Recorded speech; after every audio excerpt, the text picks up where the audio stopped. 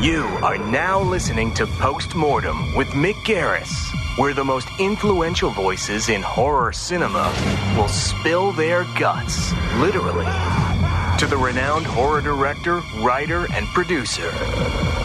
Now, here's your host, Mick Garris. I'm Mick Garris, and this is Postmortem. It's been said that all art is political. George Orwell put it another way. All art is propaganda. The horror film can just be a fun romp through blood and guts, or it can be metaphorical, political, have a savage point of view. Because of its surrealistic nature, it's been a popular way to make a point, whether you notice it or not. George Romero's Night of the Living Dead in 1968 was seen as a political horror movie, if you felt to see it that way, about race and the creeping undead of uniform thought and fascism. In the original Invasion of the Body Snatchers and its 3 remakes, there's the same theme of humanity being taken over by conformity and emotional death. When we were making Masters of Horror a while back, one of the most popular and controversial episodes was Joe Dante's The Homecoming, which was a zombie story that was all about fighting back against President Bush and the war in Iraq. Sometimes the best way to represent controversial ideas is in a horror story. I'm not talking about a polemic or a broccoli movie that's good for you, but horror stories are meant to shake you up, to take you out of complacency, to be transgressive, provocative, to take you new places with new ideas and stretch the boundaries of reality. Stuart Gordon began his career in Chicago provoking the more mundane world around him, first in theater and then in film, and we'll be talking about his career of amazing, horrific provocation in just a moment. This is Postmortem with Mick Garris. So I'd love to start talking about politics. Your career started in theater in college, really, and it was very political. Can you tell me a little bit about how you broke into that? Well, people say I can't get arrested, but I actually did. Well, this was back when I was a student at the University of Wisconsin in 1968, and we did a production of Peter Pan that got me and my now wife arrested for obscenity charges. Yeah, well, tell me how that came about and what the point was. I mean, you were a provocateur even then. Yeah, I was really doing some pretty crazy theater, and I loved, in 1968, the Democratic Convention took place in Chicago, and it was all the hippies and yippies showed up, and there was what they called a police riot, where the police went crazy and beat the crap out of everybody. Under Mayor Daley. Yeah, and I was there, and so was my wife, Carolyn, and we both got tear gassed, and I got arrested and thrown into a cell. And anyway, the experience was very intense, and it sort of occurred to me that I could do a production of Peter Pan about the convention, that as sort of a political cartoon, with Peter Pan and the Lost Boys being the hippies and the pirates and Captain Hook being Mayor Daley and his police. And, we did not change a word of James Barrie's original script. Really? But when they're taking their, flying off to Neverland and sprinkling the fairy dust on each other, and in our version it was LSD that they were dropping.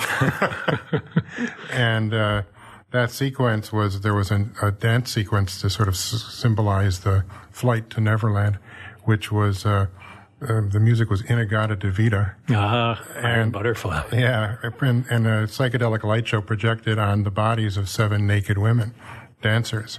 And that's what drew the obscenity charges? That was it, yeah. Although I think they were pissed off about the political statement that we were making as well. Well, this theater company was called Screw Theater, right? Yeah, that's right. And then you had even more success as a theater director doing with your own organic theater. Is that right? Yeah, started after I left the university. Started the organic theater, Carolyn and I did, and we moved it to Chicago, and we did theater there for 15 years. Now, how did that theater career morph into filmmaking? Your first film was Reanimator, which is an iconic film that every genre fan knows and embraces and loves. And even that was an incredibly provocative film. But how did that transformation happen? Well, I was lucky enough to have some great actors in my theater company, people like Joe Mantegna and Dennis Franz, both of whom became television stars and doing cop shows because we did a play called Cops. And they were seen doing that show. And you worked with David Mamet. Yeah, Mamet was, we did the very first professional production of Sexual Perversity in Chicago. And which sounds like just the right thing for Stuart Gordon, right? It was, yeah. So all of these people were, going off to Hollywood, and I thought, why don't we do a movie? And our original idea was to do Reanimator with the Organic Theater Company, and even to shoot it in our theater in Chicago. But the board of the theater, when we told them we were doing a horror film, they got horrified. Appropriately enough. Yeah. But for the wrong reasons. They thought, why aren't you doing an art film? And so I took a leave of absence and came out here to L.A., and that's where we shot Reanimator. But the language of theater and the language of cinema are often at odds with one another. So it's more than just words and performance. It's also about lighting and camera movement and composition and all those things. And how did you incorporate your theater knowledge into the knowledge of the language of movies? Well, I knew nothing about making a movie, really. I mean, I had been an art student, so I could draw storyboards, and that was very helpful because you could sort of visualize what the movie was going to look like.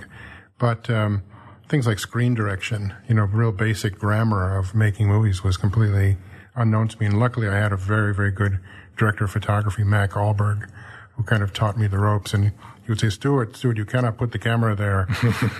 It won't cut. And I said, well, of course it'll cut. You just glue the pieces of film together, right? Isn't it? So anyway, he gave me a crash course in filmmaking. In lenses and what the eloquence of each lens would be and that sort of thing? Yeah, he was great. He was really helpful. And I was into the idea, and I still believe this, that cutting works against the drama of a movie often. And so I tried to do these really long takes of scenes and very complicated shots. And Mac, bless him, went along with me, and he was incredibly helpful. Well, tell us a little of the background of Mac Ahlberg.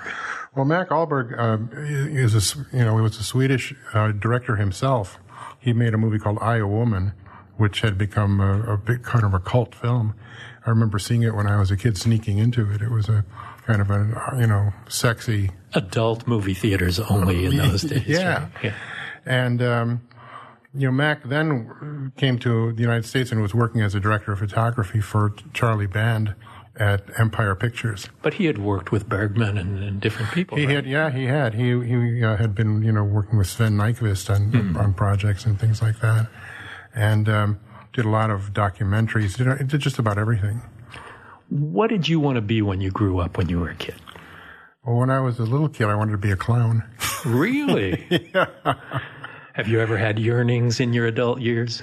Well, I actually got to direct a circus, which was the closest I got. And I worked with a lot of clowns and discovered that becoming a clown is like becoming a brain surgeon. It's like you need the most training of any circus professional to become a clown.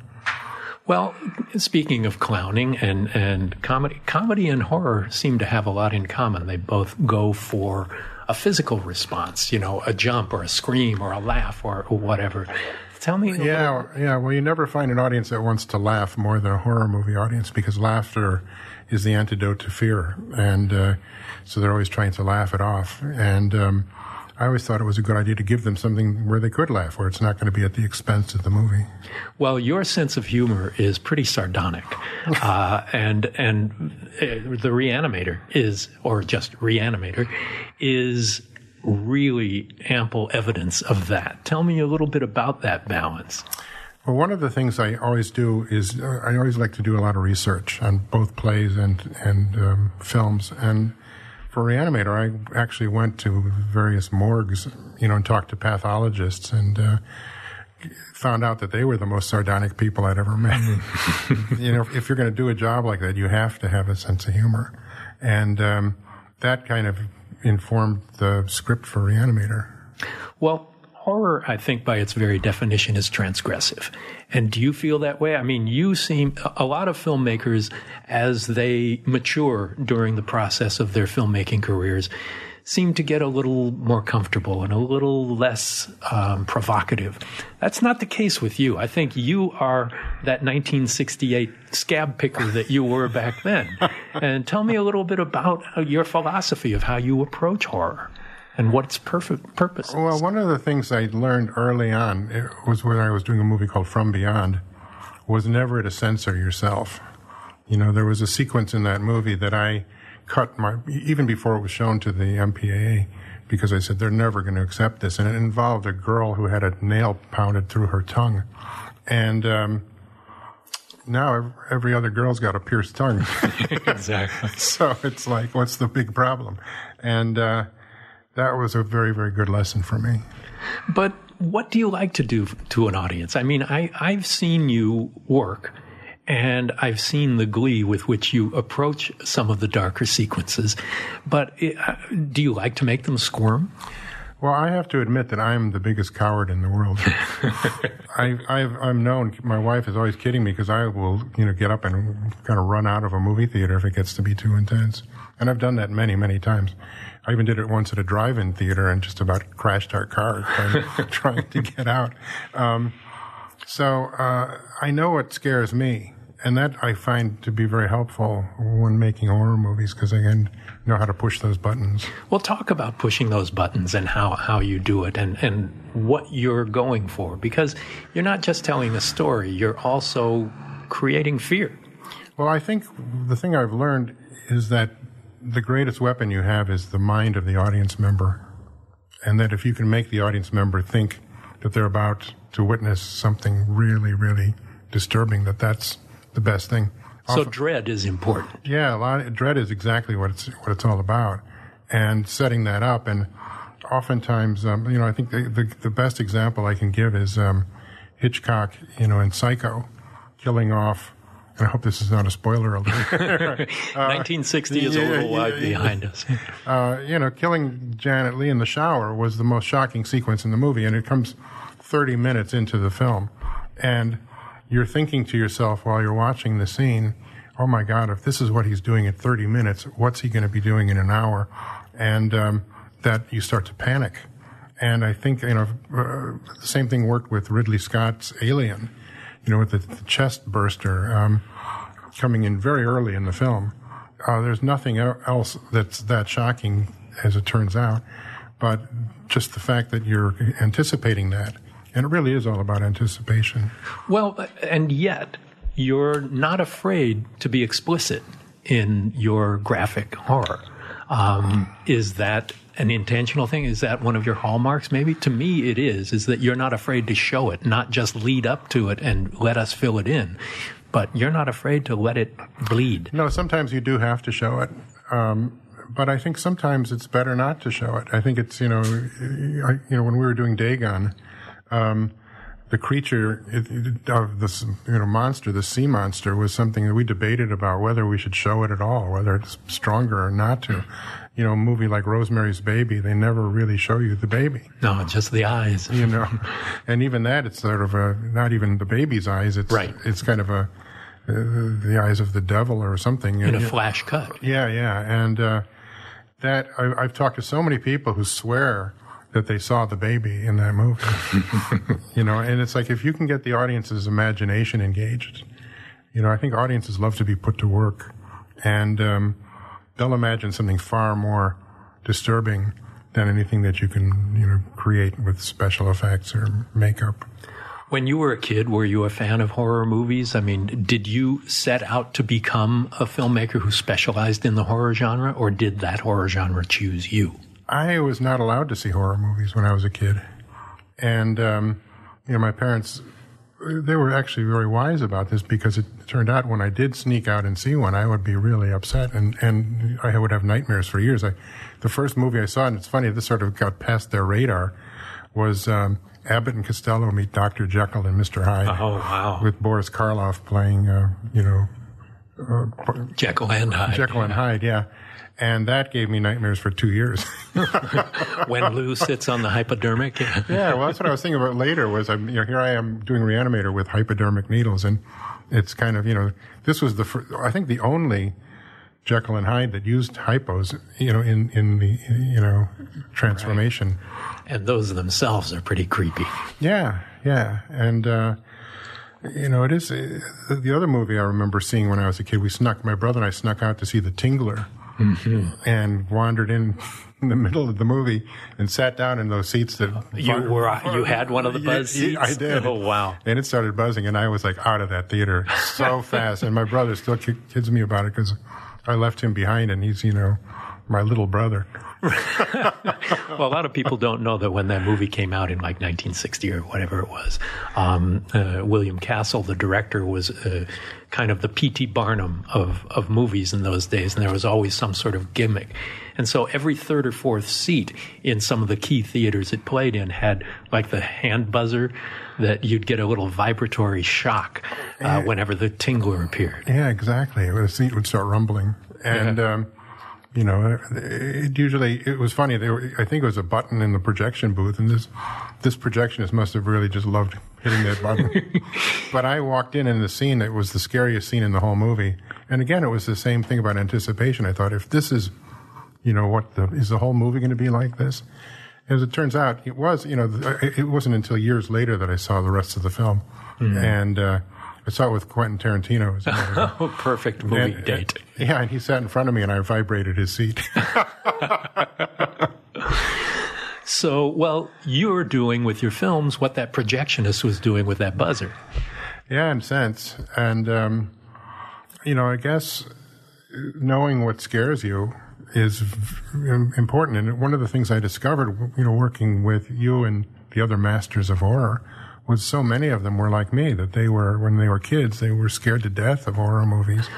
Well, I think they're probably among the most sensitive people. If there's a car crash, they're looking away, not hovering over it. There's blood. They're the first ones to pass out.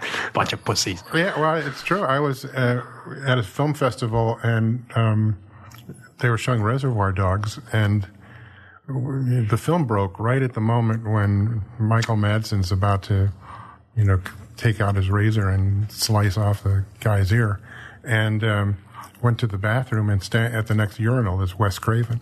And he says, "I'm not going back in there." And I couldn't resist saying, "Wes, it's only a movie." You have to repeat it over and over. Yeah. And he said, "I don't care. It's too real. I'm not going back in there." And he took off. When did you decide that you wanted to make movies, that you wanted that to be your life? Well, I started making movies when I was a teenager. I had my father had an old 8mm camera, and I would use that with my friends, and we shot kind of, it was sort of like Benny Hill kinds of stuff. Not horror movies. So it's comedy. Yeah, a lot of comedy. That was the thing that first appealed to you. When you decided that you wanted to make movies, though, was it a commercial choice? Horror movies are a good stepping stone to get into filmmaking, or that was your passion project? Well, I do. The things that scare you kind of love somehow. It's weird. The more you're scared by something, the more you love it. It's really a very bizarre relationship, and I always think it's so funny that the people who scare you the most, the horror icons, you love them for some really weird reason. Well, we've had these Masters of Horror dinners where we've had as much as 35 different horror filmmakers there, and they're the sweetest bunch of pussies you could ever. Yeah, it's true. It's true. But, I think it was a choice. I was told that this was at the beginning of all of the, home video, VCRs and so forth. And horror was what was selling. And they said, somebody said to me, "Look, if you make a horror movie, no matter how badly it turns out, it'll make its money back."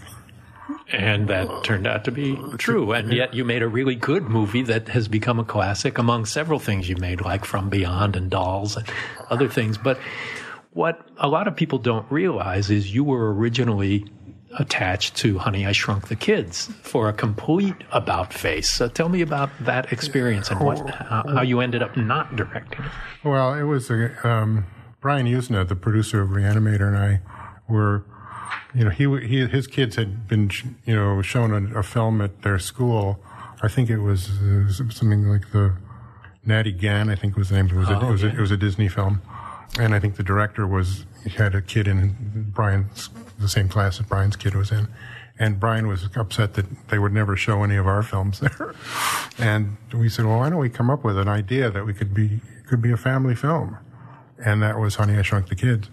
Although at the time we called it Teeny Weenies. Oh, yeah, I remember. And Disney, bought into it. And I remember being told by Disney, they said, we want this to be more like The Absent-Minded Professor and less like The Fly. But it is a horror movie. I mean, that's the thing about it. It's not that different than the other films. It's Mad Scientist. Yeah. It's an experiment that goes horribly wrong. But you really do like to provoke, it seems. When we were making the Black Cat episode of Masters of Horror, and we had a dead cat in it, and this is, again, a tribute to your sense of humor and your talent as an actor, because to this day, I don't know if you were serious or not. When we're talking about having a black cat, just get a dead cat and we'll just pull its eye out. Now, I, to this day, don't know if you were serious, but as a... I was serious. So you don't have to worry about that anymore. Oh, good. We had a real dead cat in Reanimator. Yeah. There's a sequence where they open up the refrigerator and there it is, and we got it from a veterinarian, Yeah, we did Sleepwalkers. We had lots of cats that had already been dead that are in that opening sequence there. Yeah. And it's, as a card-carrying vegan, as long as you're not harming the animal, as long as you're not the one that's cutting the eye out of a live cat, I think it's okay. I think I think sometimes I got into a thing with a makeup guy once. I said, why don't you ever use meat instead of latex? It's much more convincing. Yeah, when you're putting it on these people, it would really be pretty amazing. Well, you've done a lot of adaptation work from literary work or theatrical stuff, but you've done work that was based from David Mamet, H.P. Lovecraft, which you're most famous for so many H.P. Lovecraft adaptations, Poe, and Ray Bradbury, the wonderful ice cream scene. Yeah. So tell me, if that is so far removed from what we think of as a Stuart Gordon film, tell me how that came about, because Bradbury was the reason I became a writer. When I was 12, I read every book he'd ever written. Well, me too. I mean, and getting to meet him was one of the joys of my life, and we got to be friends. And we had done a play at the Organic Theater called The Wonderful Ice Cream Suit, which had been very successful for us. And Bradbury came and saw it and loved it. And one day after I moved out to L.A., I ran into him on the street and he said, why don't we make a movie of Ice Cream Suit? And so we set up a meeting to talk to Disney about it. This was after I'd done Honey, I Shrunk the Kids. And Bradbury shows up wearing a white suit, which is what the story is about. Mm-hmm. 5 Mexican Americans who share this white suit and makes their dreams come true. So he comes walking wearing a white suit, and I'm going, boy, this is amazing. We can't lose. And the executive, it was this grouchy guy, and Bradbury goes, it's really a pleasure to be here. Last time I was here, I had lunch with Walt, and the guy goes, Walt's dead. Oh, nice. Yeah, that's this is like the opening 2 minute of the meeting. Welcome. Yeah. And so Bradbury's trying to kind of keep it light, and he's saying congratulations on all the animated films. This is when The Little Mermaid had come out and all. And the guy goes, he says, you don't have to lie to me. What? He says, the only person you have to lie to is your mother. Is what he said. And Bradbury, without skipping a beat, goes, well, sometimes you just feel like you're in a room full of mothers. Perfect. End of meeting. And, they passed, and I called up Ray and said, they don't want to do it. And he goes, I can't believe it. Ray, he says, Roy Disney always loved the play. I said, Roy Disney? Who was, Walt's brother. Well, it's Walt's nephew. Oh, the nephew. Not Roy. And Roy was the one who brought Michael Eisner to Disney and sort of saved the company when it was really in trouble. So the next thing I know, we're meeting with Roy Disney, and he says, let's do it. And we did it as a movie for a direct-to-video movie. And it was the most fun I ever had making a film. It was, really? Yeah, it was just great. We had singing and dancing, and it was so light and fun. Shot it in Boyle Heights. How great. It was wonderful. And it's a great movie and one that most people don't know about. But what about the process of making something that you're proud of that nobody sees? Yeah, that's the story of my life, I think. I think that's, as a filmmaker, I've been very lucky in that I've had a lot of control of my films. But the thing you never have any control over is how it's released. And I've had so many movies where they've just made these really kind of dumb calls. Did a movie called Fortress, and the guys who released it in the United States didn't want to let anyone know it was about a prison. They might have thought of changing the title. The thing that was so odd was that the movie had already been shown all over the world and had been a huge hit in every other country but the United States. But Stallone had come out with this movie called Lockup that had not done very well. And so, the way these guys think is, well, that means that audiences don't want prison movies. Right. They make these generalizations. For years and years when I first moved out here, nobody believed that, science fiction could make any money. and then Lucas does Star Wars. Welcome to 1977 and beyond. Yeah. Yeah. And then they used to believe that nobody was interested in anything that took place in the past. And then Jim Cameron did Titanic. It's like all it takes is one movie to just change everything. And usually it's the original movie that changes course of everything. Yeah. Rather than all the copies. Well, you've mostly worked in independent film throughout most of your career. Do you find that you prefer that and that you're able to have more creative control? Well, you certainly do have more control in a smaller project. The bigger the film, the bigger the budget, the more people are involved. If it's a studio film, it's like a committee, and it's a lot harder to get things done the way you want them to.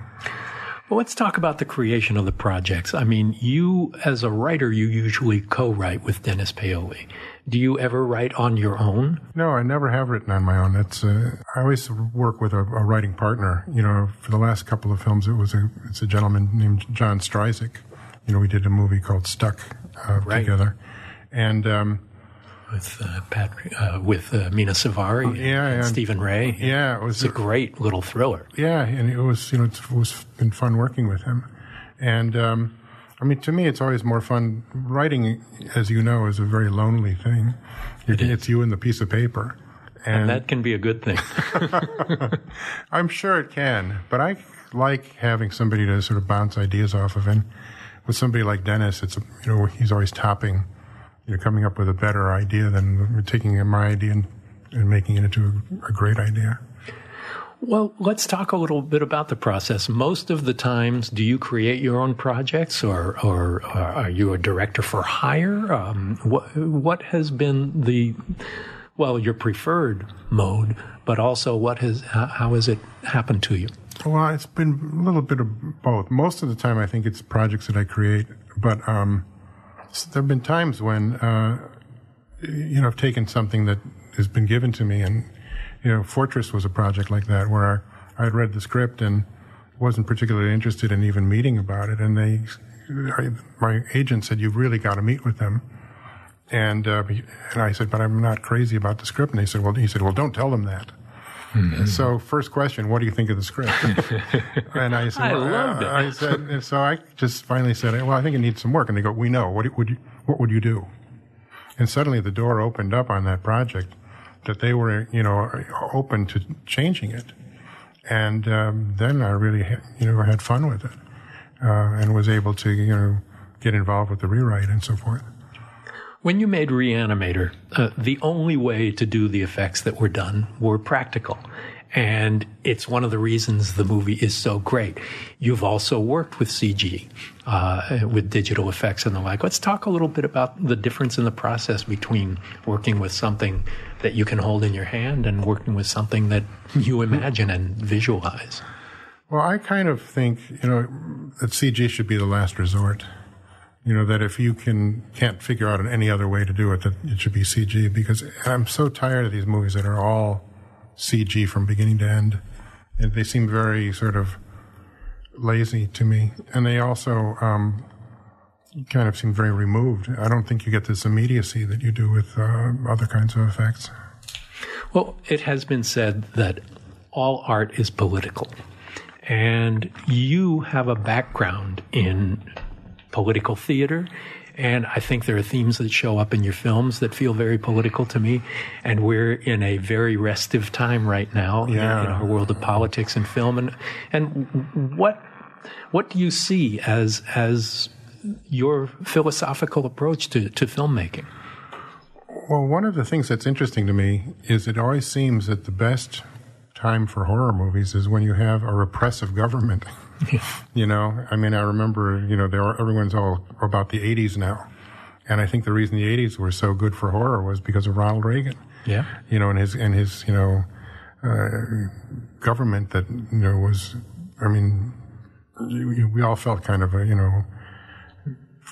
frustrated. I mean, there are those now that think Reagan is like the greatest president we ever had, but not so. I mean, this is, he was the first sort of absentee president, I think.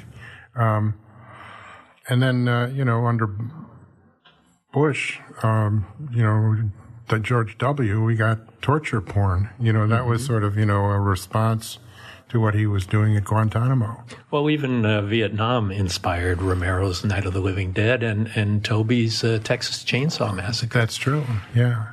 So, I mean, I think maybe one of the good things that could come out of the current political situation is that maybe we'll see some great horror movies. Does it inspire you? It does.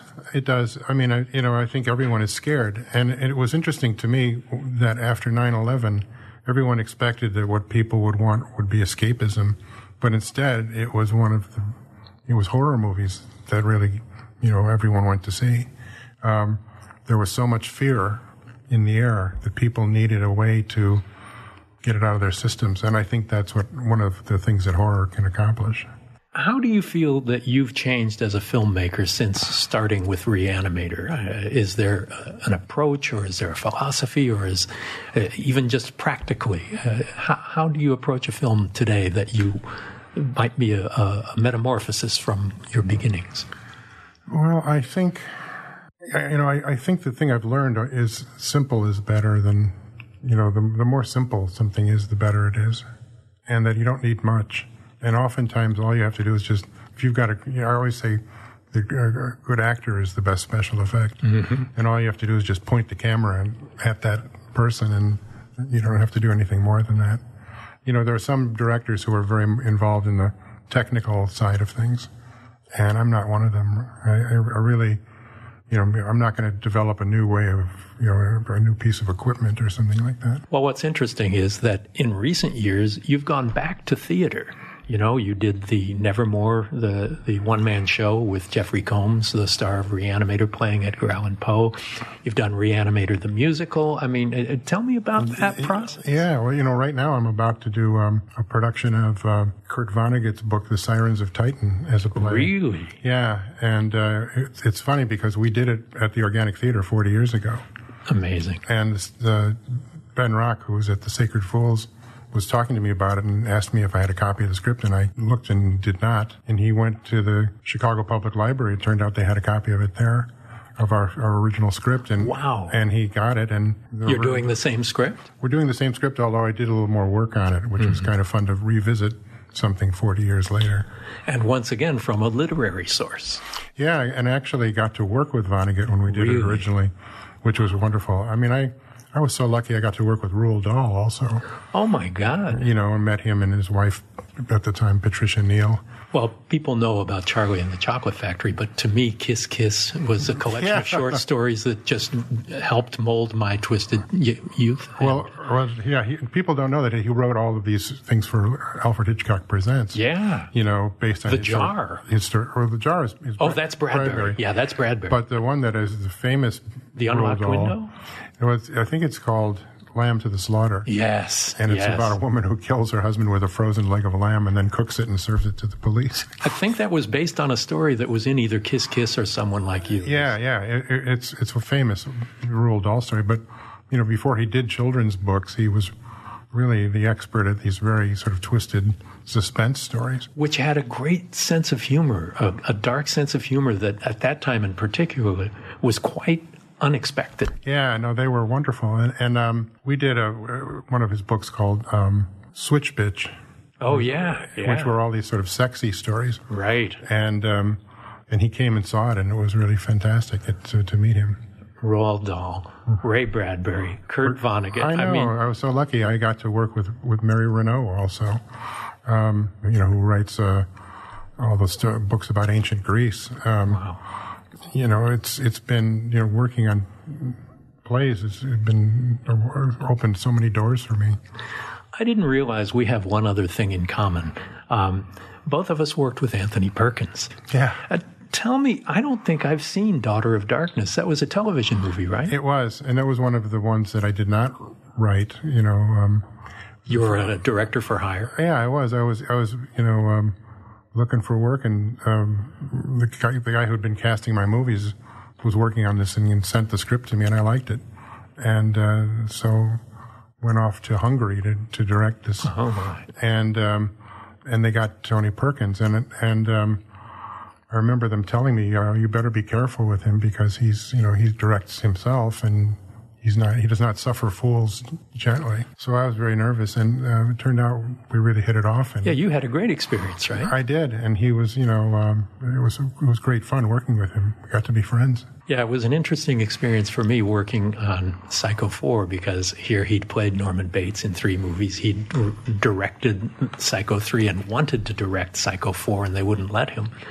So I had a very interesting relationship with him, from really great to complicated. I mean, I could see that that's possible with him, but he was always wonderful. And one of the things that happened when we were working on this was that I played him the Talking Head song, Psycho Killer. Oh, perfect. He hadn't heard it He had before. never heard it. And I said, I think they wrote this about you. That's great. And what happened was we were shooting some sequence, and I was way behind, and the producers were going crazy and said, we're going to shut this down at midnight. Doesn't matter how far you've gotten with the scene. We're just going to move on. So, Tony comes on the set, and he can see that I'm really stressed out, and he goes, what's wrong? And I explained it all to him, and he said, tell you what you do. When it gets to midnight, start singing Psycho Killer. Perfect. And don't stop. Just keep working. And so we got to midnight, and the producers go, all right, everybody, it's a wrap. And I start singing Psycho Killer, and Tony says, so what's your next setup? And I tell him, and we just keep going. And we worked for another 2 or 3 hours to finish the scene. So what have you watched recently that has excited you? Gosh, there's been a lot of really good movies coming out. Horror movies now, it's an international thing. That's what I really like. I saw this great Austrian movie called Good Night, Mommy. Good Night, Mommy, yeah, which I thought was just great. And I got to meet the filmmakers. And it was a woman and her nephew. They're terrific. And I really loved The Witch, which I thought was so atmospheric, and got to meet the director on that one as well, and he, like me, likes to do a lot of research, and it really shows in that film.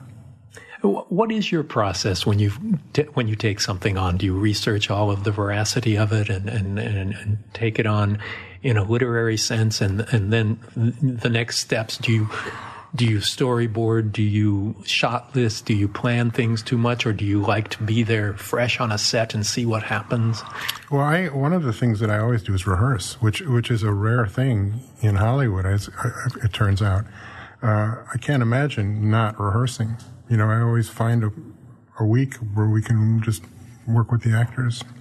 And the actors always seem to really like it. The only actor who didn't was Dennis Hopper. Really? Because he was really believing in sort of spontaneity and thought that rehearsal got in the way of that, which I don't agree with. Do you think that comes from your training in theater? Absolutely. And the thing about acting is that if you can do theater, you can do anything. I think theater is the hardest of all of the disciplines. And most of the really great movie actors have come out of the theater. If you weren't making movies, what would you be doing? God, that's a good question. I always used to say I would like to be a shoe salesman. Somehow I don't see you with the petite feet. Yeah. I don't know. It just, it always seemed like a good job that you're sitting at the feet of a beautiful woman, putting shoes on her. I don't know. So you didn't go to school to train for anything before you started getting involved in theater? I did, actually. When I was in high school, I majored in commercial art, and I thought I was going to be a commercial artist. And when I got out of high school, I worked at a commercial art studio for 6 months and hated it. Really? I met a guy who his only job was to paint the little bubbles on the sides of Coca-Cola bottles. Oh, my God. To make it look frosty. Well, what's the dream project? Is there a project you have or that you dream about that if you got this shot, this is the thing I want to make that's all mine? Wow. Well, there are several of them, but the one that I'm after from time to time is to do we did it as a play at the Organic, and it was Mary Renault's book, The King Must Die, which is the story of Theseus and the Minotaur. And it's just fantastic. She writes it, a version of it as the way it really could have happened. It's not, there's no supernatural things in it, but it's sort of like this could be at the basis of the legend. And it's an absolutely great book. And I think it could even be, she wrote a sequel to it, and you could do both of them sort of, it'd be like Godfather 1 and 2. Wow. Well, of the movies that you've made, many of them have been embraced and are iconic and are classic and the like. What are the ones that you wish more people had seen? The ones that are really close to your heart that maybe passed people by? Well, we mentioned Ice Cream Suit. That one is really hard to find, and it's seldom seen by anyone. One that's sort of disappearing is The Pit and the Pendulum, which was really fun to do. Getting to do something set in, it's set in 1492. That was really a trip. Based on a 3-page Poe story, basically. Yeah. Yeah. What people don't remember about the Edgar Allan Poe stories is that they were just a handful of pages, each of them, the short stories. Well, Poe believed that a short story had to be read in one sitting. He did not think that, the idea that you are going to come back and continue was not part of the trip. It's like you have to get the full effect, in reading something in about 20 minutes. Well, you're probably best known for the H.P. Lovecraft work, adaptations that you've done. Have you also studied his life as well as his work? Yeah, and his life is pretty crazy too. I've been actually thinking about doing something about his love life. I was thinking of calling it Lovecraft in Love. Perfect. We got a couple of questions from our listening audience who are prepared to hear your answers. All right. Derek asks, as a writer, representatives and executives always tell me to stay away from horror comedy because it doesn't make money. Yet I argue there are so many beloved classics like Reanimator. How can this be? Why do you think these movies tend to fail or connect at the box office, yet find life as a cult classic later on? Horror comedy is an interesting concept. Yeah, it is. There are some that are really, I think, pretty successful. A movie like Shaun of the Dead, I think, love that. Is done pretty well, I don't think of Reanimator as a horror comedy. I think there's humor in it, but it's certainly not a comedy. Yeah, well, I think that, like I said, no one wants to laugh more than a horror movie audience, and it's always a good idea to give them something. And I think there are things, one of the best examples is Jaws, that the line, we need a bigger boat, after he just scared the crap out of the audience with that shark's head rising out of the water. Audiences need laughter to get that release. To diffuse them. I know Hitchcock was famous for using laughs to set you up and make you feel comfortable and then hit you with the sledgehammer. Exactly. So I think good movies should have both. There should be humor and horror together. Ian asks, as a child, I was terrified by the VHS cover art for Dolls, but finally was brave enough to see it last year at a local theater in L.A. I fell in love with it immediately and have been sharing it with friends. 30 years later, what are your thoughts on the film now? Mainly its themes. Do you feel like there is something that we need now more than ever? I had heard there were talks for a sequel at some point, and can you elaborate on if there's going to be a follow-up? It would be great to a sequel to Dolls from 30 years ago. Exactly. Stranger things have happened, but At the time I did dolls, I had just read a book called The Uses of Enchantment by Bruno Bettelheim, and it was about fairy tales and how fairy tales should not be cleaned up. They should not be Disneyfied. That the scariness of fairy tales is important in teaching a child that the world can be a scary place, but that if you are brave and good, you can succeed. And that, I think is a great message. So when I got the opportunity to do dolls, I thought, well, maybe I could try some of these theories and see if they really work. And they did. It was really fun. And it turned out to be one of the most difficult movies I've ever made. Really? In what respect? Well, we had 100 dolls that come to life. And it's, on a Charlie Band budget? Yeah. And it was like, we started out using puppets and marionettes and things, and that wasn't going to quite make it. And we had mechanical dolls built. We shot it in Italy, and we had a guy who was sort of like Geppetto in Pinocchio, who built these mechanical dolls that were amazing. And we still needed more work, and we finally ended up getting Dave Allen to do stop motion animation for us. And it ended up taking a year of post-production to complete it. Well, thanks for sharing your experiences and things with us on Postmortem, and look forward to the next time. And thanks for listening. Well, thanks for inviting me. It's been fun. Thanks for listening to Postmortem with Mick Garris. Download new episodes every other Wednesday and subscribe on iTunes.